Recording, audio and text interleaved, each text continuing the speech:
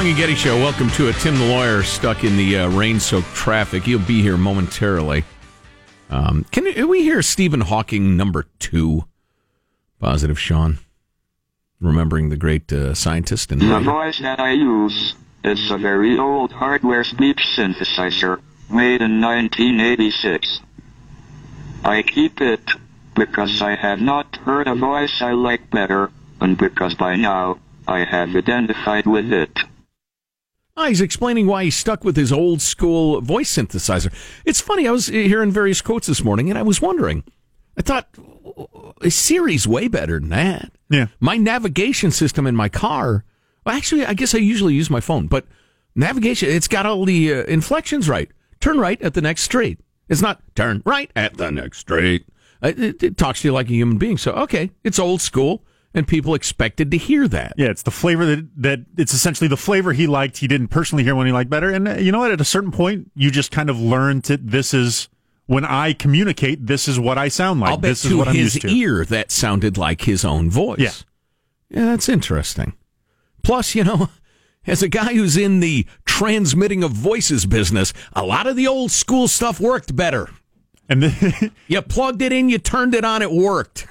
Here's another kind of quick clip that this was from an interview he did with John Oliver, and I just think it really highlights the sense of humor that a lot of people said he had that wasn't always apparent to everyone else. Right. You've stated that you believe there could be an infinite number of parallel universes. Does that mean that there is a universe out there where I am smarter than you? Yes, and also a universe where you're funny. Take that!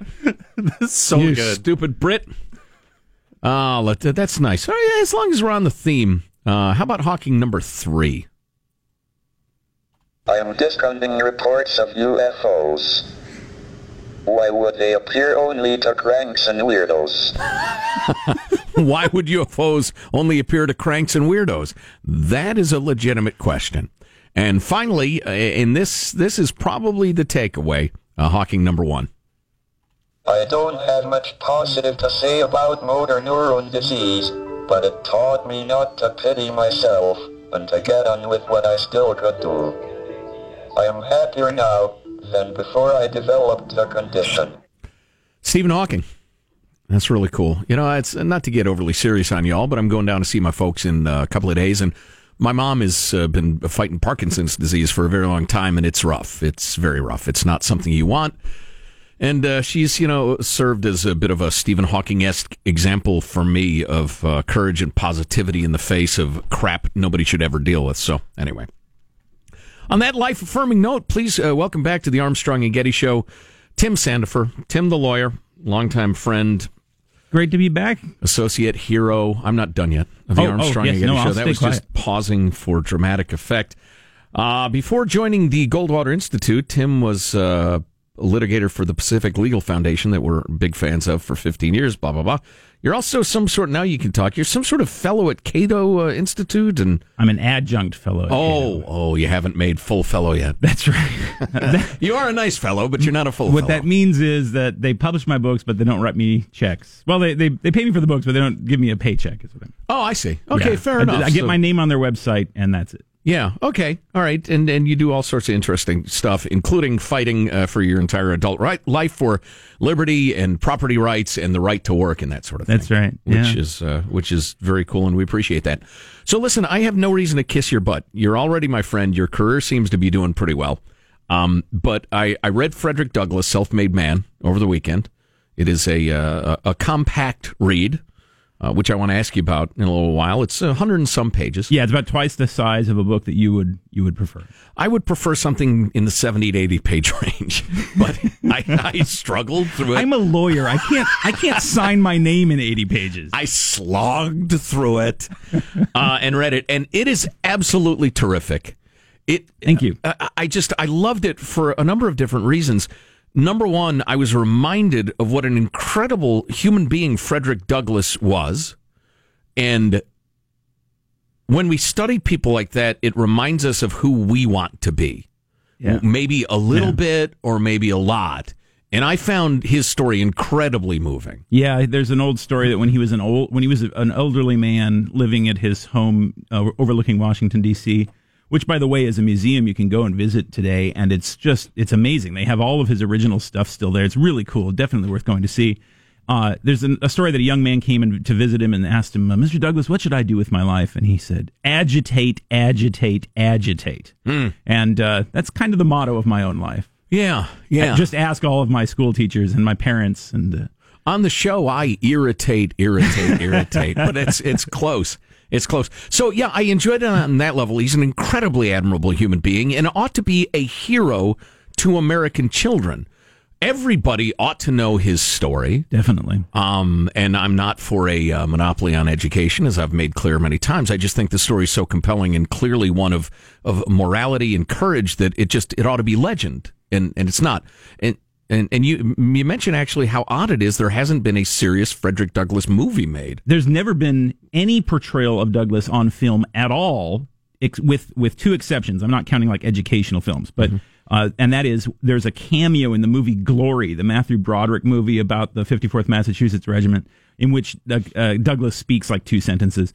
And then the musician John Legend portrayed him in a few scenes in the TV series Underground, which was just last year or the year before. And that's it. Other than that, Douglas's story, it's never been filmed. And it's amazing because it's one of the greatest of all American rags to riches, lift yourself up by your bootstraps, stories about personal liberation and achievement. It's really astonishing that it's never been made into a movie. Right. You want to write it? Make a great one. You want to write it? Oh, I'd love to. It'd be fantastic. I'll just rip off your book. book. In fact, I probably should, because anybody else would get it wrong. I will tearfully thank you at the Oscars. We will write competing screenplays. There will be bitterness. That's and we need to talk about Frederick Douglass's story more in detail. But getting back to why I love the book, it also and a great biography does this. But I was really impressed that you did this in 110, 120 pages. It reminds you of so many things that were happening in that time. Yeah, the world he lived in. And it reminded me, again, the old saying, I've forgotten more than you'll ever learn. I've forgotten more than I can comprehend, and it scares me. And you're low testosterone, too. I heard that. Yeah. It's a gift, man. It's a gift.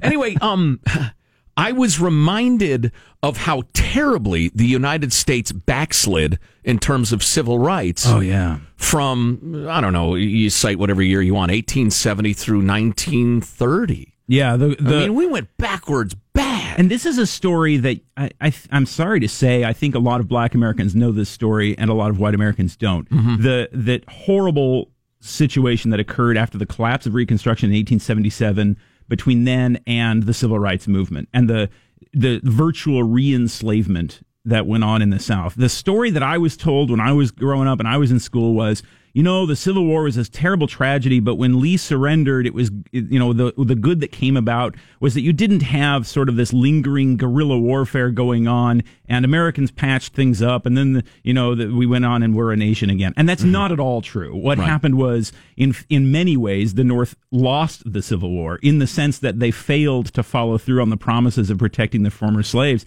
And after withdrawing the federal troops from the South who were there to protect them, you basically had the reinstatement of terrorist rule, which is not unlike the withdrawal of U.S. troops from countries in the Middle East and the resurrection of the terrorist states there. It's quite a remarkable historical parallel.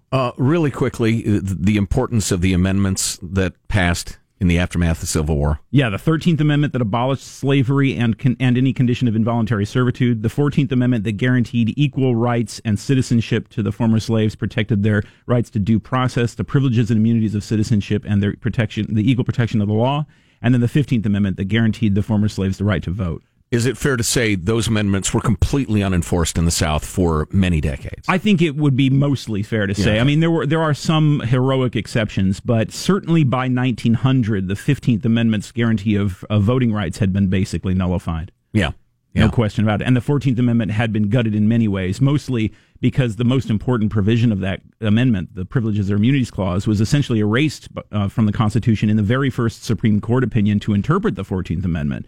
The Slaughterhouse cases of 1873, which is one of the targets of the libertarian legal community today, is to try and overturn that decision. It's still on the books after all this time. And it still provides, as a result of that decision, the 14th Amendment fails to protect you against oppression by your own state government, which is the reason that amendment was written. Right. Well, maybe I'm Nixon going to China because I've been so harshly critical of some of the social justice warrior movements of the modern day, which are indefensible ideologically. Their strategies are fascist, and it's just ugly, ugly, ugly. So when I tell you this, believe it.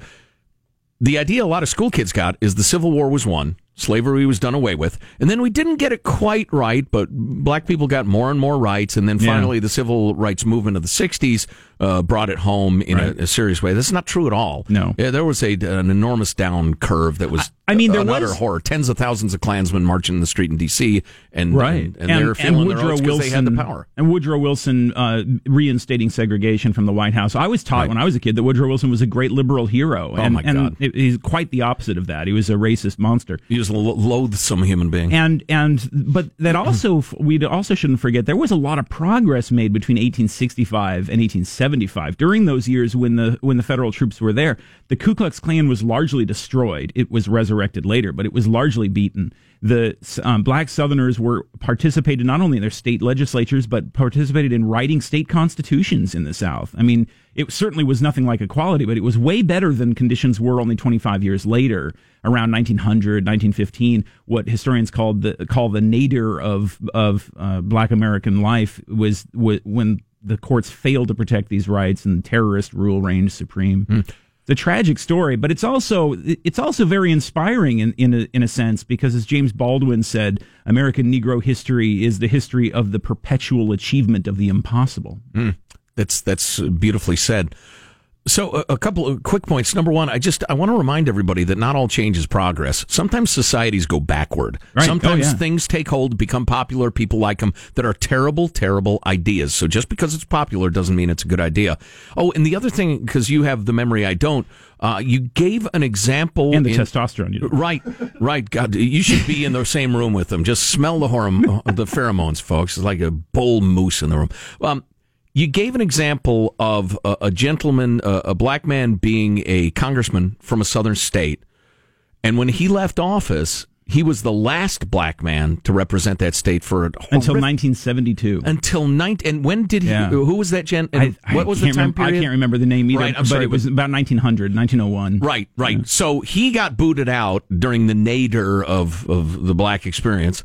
And it was 72 years before another black guy was a representative. Yeah. It's just absolute nightmarish. And what happened was the southern states, the 14th Amendment says if a state deprives people of their right to vote through these kinds of racist restrictions, it's deprived as a result of that. It's punished by of being deprived congressional representation. So they lose members of Congress. So the southern states said, well, okay, we're willing to do that.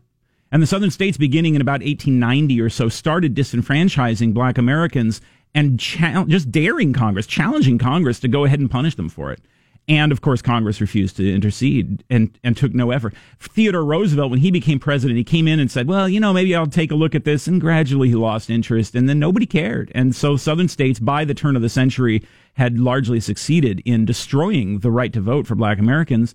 And so that by the 1950s or so, you got zero black voters in places like Mississippi. Tim Sandefur is with us. The book, Frederick Douglass, Self-Made Man. We're going to be talking about the book and how it affects or applies to some of the modern issues we're wrestling with and all sorts of good stuff. Tim is also going to guest judge the Late Night Joke-Off, something I'm sure he's looking forward to. Can't wait. Stay with us. It's the Armstrong and Getty Show. Look at you young men dying. Armstrong and Getty. The conscience of the nation.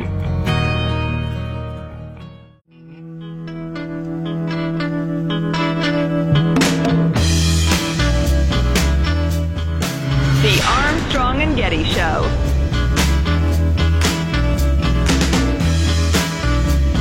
It's the Armstrong and Getty Show. Welcome. My very favorite song of all time. I'm a Creedence freak. Oh, man. I played in a band with a dude in high school who could sing just like John Fogerty. I can sing a lot like him, but this guy was like freakish. He was 17 tried years all old. my life, and it's not something I cannot accomplish that. Abuse your throat for 25 years. So Tim Sandefur, Vice President for Litigation at the Goldwater Institute, also the author of Frederick Douglass' Self-Made Man, lovingly inscribed to me, Joe Getty, on the title page. Joe, here's your free copy, you cheap bastard. I can't tell you how touched I am by that. That shamed me into running out and buying 5 copies at full retail price, which I will be donating to schools in my area. That's very kind of you. When I was in high school, I used to donate books to my own high school library. Oh, really? I was already so much of a... As a student? As a student. It made me mad that my school library didn't have such and such a book, and I would come in and say, and I would write, donated by Tim Sandefur, and put it on the shelf. Oh, that's great.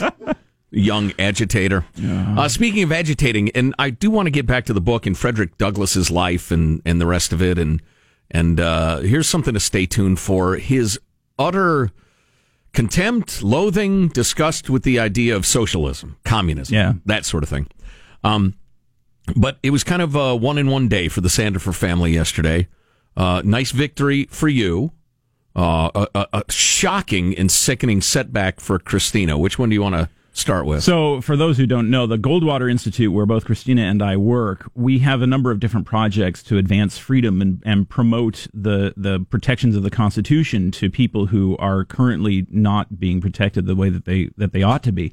One of our efforts is our Right to Try project, which we've talked about a lot on this show. And that's a law that says that if you're terminally ill and you need to access medicine that the FDA has approved for safety but has not yet given full approval for sale, and that process can take a decade, this Right to Try law says you're still allowed to use those drugs even though they haven't been fully approved for sale if you have a doctor's prescription. And this law has now been passed in almost 40 states by overwhelming bipartisan majorities, including in California. And it was passed unanimously by the United States Senate, a federal version of it, just some weeks ago. And unfortunately, yesterday, the House of Representatives turned it down. How the hell did that happen? It's really frustrating. Now, it's not the end of the story by any means, because this was kind of a procedural thing that was an attempt to get it done the quick way. And to do it the quick way, you need a supermajority. You need 2/3 vote. And that's always very hard to get. And they said no to that. So this means that it has to go the slow way. If it goes the slow way, though, it'll pass, because this did get a majority vote. And of course it got a majority vote, because the bottom line is it's the patient's life, and it should be the patient's decision whether or not to take an experimental medicine that the FDA already admits is safe and is already giving to people in clinical trials. Yeah, it's astounding. But we will stay with that one. And in the 90 seconds we have, roughly, a nice victory for something you're fighting for. Well, we won one of our Indian Child Welfare Act cases. This is a project that we're working on, challenging the constitutionality of this federal law, the Indian Child Welfare Act, that overrides state law when it comes to child safety, child welfare law, foster care, and adoption if a child is eligible for membership in an Indian tribe, which means is based entirely on genetics. So even if a child has no idea that he or she is Indian, he or she is subject to a separate federal rule that provides them with less protection and makes it virtually impossible for them to find adoptive homes. And we won a very important victory in the Ohio Court of Appeals yesterday. We're really excited about it. Check us out on our website, goldwaterinstitute.org, or look me up on Twitter and find out more details. It's a wonderful success. Yeah, it's a bizarre and troubling system we have where kids who may be of Indian heritage don't get the rights and protections, and they can be yanked out of homes in ways that are just heartbreaking. This law literally makes it easier to put somebody on death row than to find an adoptive home for an Indian child. Wow.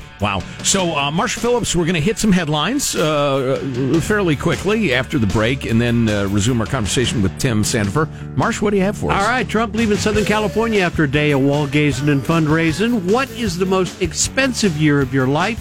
And did Miley Cyrus steal another singer's mojo? Stories coming up minutes from now on the Armstrong and Getty Show. Were you rapping at the beginning of that tease just a little bit with the fundraising and wall gazing? Being creative, moving, grooving. News next, Armstrong and Getty Show.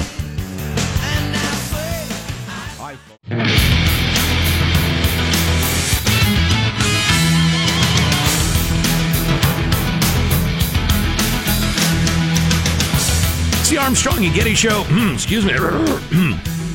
We're going to be talking more with Timothy Sandefur from the Goldwater Institute about his book, Frederick Douglass, Self-Made Man, and all sorts of related topics. It is an absolutely fabulous book about a mind-blowingly admirable man who people don't know nearly enough about. Speaking of the incredibly admirable, here's Marshall Phillips with the news. We've got students across the U.S. walking out of class today protesting gun violence after that school shooting in Florida. It's an unexcused absence. I appreciate their activism. Yeah. I think it's great they're getting involved. But you got to ding them. Walking out after the school shooting in Florida left 17 dead a month ago. The demonstrations are going to be carried out at 8 a.m. this morning in every time zone. They're going to last for 17 minutes, 1 minute for each person that was killed at that high school. 17 minutes, that's like an extended visit to the John. I guess I could live with that. Never mind the unexcused absence thing. The thing that bothers me is you've got like West Virginia. They're staging the kids walking out in support of the teachers, which is all mobilized by the teachers' unions. And there have been a couple of these things in California having to do with pro-illegal immigrant activism and the rest of it. It's just getting too much. Principals encouraging or even pressuring students to participate in these protests. Exactly. It's gone way too far. I think it's unconstitutional. I think it's illegal and wrong for the government paid employee to be pressuring a student from a school to go and participate in a political rally to state a political opinion. And that is a solid basis for my half-baked opinion. I appreciate you providing it, Tim. Marsh? President Trump leaving L.A. at this hour after a quick visit to San Diego and Los Angeles. Yesterday, Trump checked out 8 prototypes of his long-promised border wall near the U.S.-Mexican border, saying the wall needs to be see-through, and that he really prefers it be concrete because that's going to be the hardest to climb. It's very hard to get over the top. It's really deterrent from getting over the top. But getting over the top is easy. These are like professional mountain climbers. They're incredible climbers. They can't climb some of these walls. Some of them they can. Those are the walls we're not using. Where do we begin? With the professional mountain climbing instruction little Mexican kids get, or the fact that the companies that just spent millions and millions of dollars on these prototypes hadn't been told he wanted a transparent one. Transparent concrete. Well, or bars. Is that like the transparent aluminum from Star Trek? It's like the transparency of government right now, which we need more of. Well, no, bars. Like bars with space in between them. If you wanted that, why didn't you tell us that? We spent $15 million on this. The president also took a shot at California's Democratic Governor Jerry Brown and the state's sanctuary city and state policies. Governor Brown's done a very poor job running California. They have the highest taxes in the United States. The place is totally out of control. And after seeing the prototypes and making those comments, Trump then went on to speak to the U.S. Marines at the airbase in Miramar, where he promised the biggest military buildup since Ronald Reagan and suggested that buildup might include a U.S. military space force. We're doing a tremendous amount of work in space. I said, maybe we need a new force. We'll call it the Space Force. And I was not really serious. And then I said, what a great idea. Maybe we'll have to do that. That could happen. Arm our rockets. Mount a machine gun on our rockets. Yeah. Fly them through space. Yeah. Anybody messes with us, gun them right out of the sky. I love it. So this is not a movie starring The Rock that's debuting later this year. It may be. I'd hate to see The Rock wearing that toupee. Life is generally expensive, but have you ever wondered which year will make you feel the most financially strained? UK-based credit check site ClearScore crunched some numbers, and they've determined age 31 is the most expensive, costing about $60,000. In a poll of 3,000 people, 27% said the cost of getting married emptied their pockets around that age. 25% said the cost of buying a house also added to their debt that year. Counterpoint, the cost of getting married didn't cause you financial hardship. The cost of your wedding did. Honeymooning, and having a baby. These all occur right around the time of you turn to 31. It's tough to do a baby on the cheap. Yep. Another interesting find, nearly 33% of the respondents between 25 and 34 say they still get money from mom and dad. What percentage? 25%, 33%, excuse me. Wow. A third. Wow. A third. Miley Cyrus is being accused of copyright infringement. There's a Jamaican singer named Florgan who filed a $300 million lawsuit against her over her track We Can't Stop, claiming she borrowed from one of his own songs to make it. Now, he does not argue that Cyrus stole a specific line or the music from the song, but that she based the theme of We Can't Stop off his unique and creative lyrical phraseology. Well, that's horse crap. In addition to money for damages and attorney fees, he wants her to stop performing the track and making any money off of it. Now, we got a montage. Well, I'm okay with that. Just stop performing in general. We've got a montage of the two here. I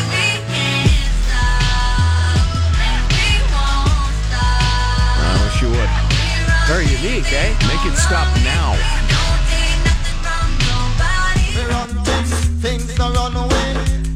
Oh, yeah. All right. I can hardly tell them apart. Wait, is this Miley right now? No. All right, that's enough of that. Anyway, so he's launched his suit. All right, wrap it up. There you go. That's your news. I'm Marshall Phillips, the Armstrong and Getty Show, the conscience of the nation. And by the way, Tim, I don't know if you've heard the lovely seagull. The sound. How dare you? Is the sound of freedom. That's the sound of a bald eagle as far as you know. Thank you, Marshall. Yeah, the whole cottage industry of phony musical lawsuits really annoys me. We could do the rest of the show on why intellectual property law is bad. Wow, interesting. Be very exciting. I'm sure. Okay, so I will hastily photocopy your book, Frederick Douglass, Self-Made Man, release it under my own name. Yes. See how much money I can make. Now we'll talk about that. I want to talk about Frederick Douglass and his views on communism and socialism, which were absolutely philosophies being discussed in the 1800s, early 1900s. When we come back, want to leave plenty of time for that. Hang around, a wide-ranging discussion with... Is this Miley Cyrus again? No, it's the Jamaican guy. Oh. No, it's Miley Cyrus. Oh, wow. It's hard to tell. Yeah. Stay with us. It's the Armstrong and Getty Show. If you're not ready to go home, Armstrong and Getty. The conscience of the nation. wanna go all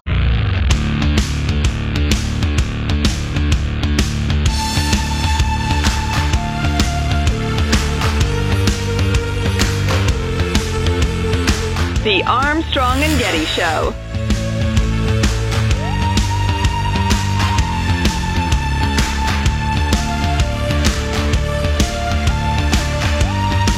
So it's the Armstrong and Getty Show. Glad you're here. Jack is out today. He took his dad to see LeBron James, front row, Phoenix, for his 80th birthday, and is flying back. But a really great gift for his dad, who's just been a frugal, kind of practical man his whole life. And Jack went wild and gave him a big present. So it's kind of cool. But anyway, Tim Sandefur is with us here. Tim, the lawyer from the Goldwater Institute, author of the recent book, Frederick Douglass, Self-Made Man.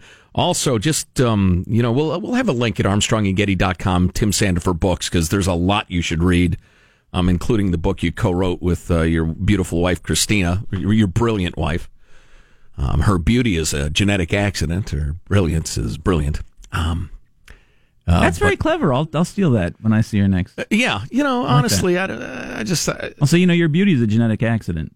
On the other hand, you're smart as hell. Of course, that's partly a genetic accident, too. But she could have turned her intelligence to, to evil instead of good. Exactly. Yeah. Designing a more profitable Indian casino or something like that, as opposed to fighting for liberty. Mm-hmm. Well, she's in New York City right now, probably buying shoes, so I wouldn't overpraise her. That's your problem, dude. So there's so many things we could talk about. Frederick Douglass, again, is his story, his character, his philosophy should be known by every school kid in America. And school kids do read the narrative of the life of Frederick Douglass, which is the short version of his memoirs, the first version that he published in 1845. And it's usually assigned in high school. That's where I first read it, was in high school. But very often we ignore his later life, his work as an intellectual, as a writer, as an international diplomat. He was the United States ambassador to Haiti. We sort of forget his later career, which I think is by far more interesting. I mean, his tale of escape from slavery is brave and fascinating, but there's a lot of stories like that. Actually, there were quite a lot of black abolitionists who were themselves escaped slaves. There was the story of Henry Box Brown, who mailed himself to freedom in a crate. People who went to these tremendous lengths to escape to freedom and told their stories. But Douglass is different because of the astounding eloquence and his engagement with ideas. That's what makes him so special. He became one of the great American intellectuals, bar none. Yeah, and when you read his writing and you think about his ideas and realize this man had no education at all. He never spent a day in a real school. I mean, he had to steal literacy. It's really astonishing what he accomplished. Well, yeah, and we need to talk more about the nature of slavery during the next hour, if you're not going to be here, check out the podcast. But I want to talk about the fact that he was a leader, an agitator for a truly downtrodden people, really the underprivileged class, and yet he had no use for socialism and communism. He looked at them very carefully. He considered them. Well, you tell us, what were his attitudes about? So because socialism was, at the time, a very faddish new idea in his lifetime. Douglass lived from 1818 to 1878. So he died before the Soviet Revolution. He lived at the same time as Karl Marx, and he saw socialist experiments, the Shaker communes and things like that went on in the United States to try socialism, and of course the Paris Commune of the 1870s that ended in a disaster. These sorts of things he witnessed in his life, and he rejected communism and socialism. There was a story that on one occasion another abolitionist tried to speak about communism at a speech that they were doing together, and Douglass made him stop and said, we're here to talk about slavery. Let's not do that. Let's not change the subject. And on another occasion, and that got him in a lot of trouble with his friends. On another occasion, a speaker tried to argue that slavery and the ownership of any private property were equally evil, that it was just as bad to own land as it was to own humans.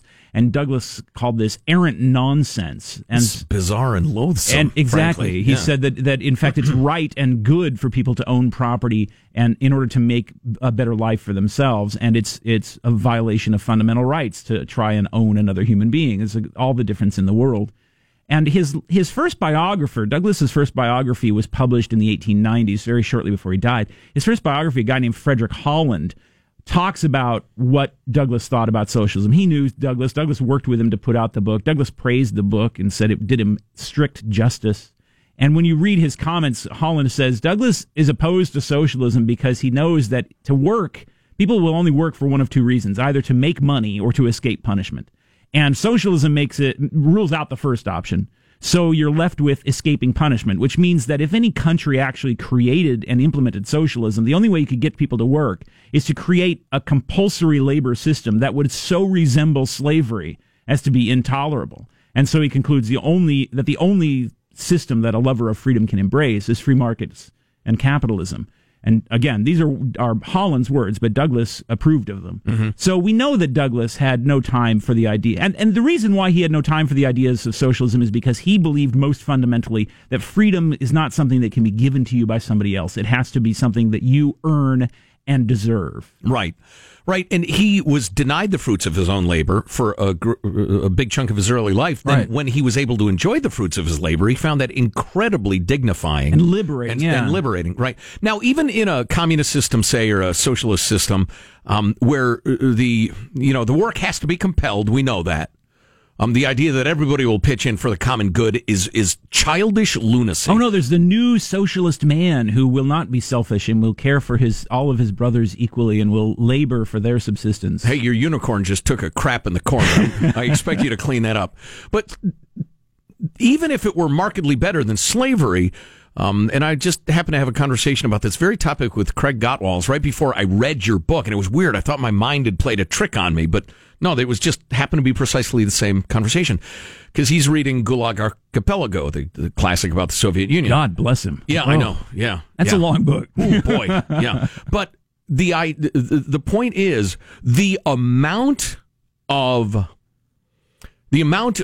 tyranny, the amount of punishment, the amount of pain that has to be inflicted to ensure compliance in the system to make it work is unthinkable to anybody who prizes liberty. It's not just, hey, we need you to, pick up the pace a little bit over there. You need to impose an entire system of surveillance and harsh punishment to even make it work a little. And when you point this out, a lot of the time people on the left will respond, well, yes, but we'll change human nature. We will show people that it's in their best interest to participate together, and government is something we do together, et cetera, et cetera. And that, of course, doesn't in fact work. People not only care about themselves more than others, but it is morally right for them to care more about themselves than others. Right. Morally right for them to care more about their children than other people's children. More morally right for them to care about their neighbors than people elsewhere. There's nothing wrong with that. And socialism tries to teach you that you exist for the sake of other people. And if Douglas teaches us nothing else, it's that you have the right to live to pursue your own happiness. Mm-hmm. And of course, that will include caring for your loved ones and helping out your friends and neighbors and working for the betterment of the world. But most fundamentally, you own yourself, and you have a right to pursue your own happiness. You don't exist to make other people happy. A quick note for our devout Christian friends who I hear saying, well, wait a minute, I love Jesus, I follow the teachings, blah, blah, blah. Here, my answer to that is so simple. Please jot it down. At no time did Jesus or Paul or Peter or any of the disciples say, Julius Caesar should, the government must, I want Caesar and all of his soldiers to enforce this philosophy. Because, no matter what you think of Christianity or Jesus or whatever, that would be antithetical to the way the man saw the world. He wanted the Reformation to be within your soul and for your acts of charity to be from personal inclination, not at the point of the Caesar's sword. That would be a horror to a devout Christian. There's all the difference in the world between love and compulsion. And what totalitarianism tries to do is to compel you to love. That's what makes it so profoundly evil. Yeah. The other insight that I love about this whole question is the horse and horseman argument, that socialists always try to convince you that Stalin, it was a good horse, but he was a poor horseman. And Chairman Mao, it was a good idea, but he was a poor horseman again and again and again. Look at Venezuela, look at Cuba, look remarkable everywhere. String of coincidences. Right, it's always the horseman and not the horse. I'm here to say the socialist horse sucks. It is a horse that will never, has never, can never run. All right, enough of that. More on Frederick Douglass, more specifically, next hour. Fight for Liberty, what the Goldwater Institute's up to, Star Trek, the late night joke, whatever we decide to do. All right? It's our show, huh? It's Liberty, my friends. Stay with us. It's the Armstrong and Getty Show.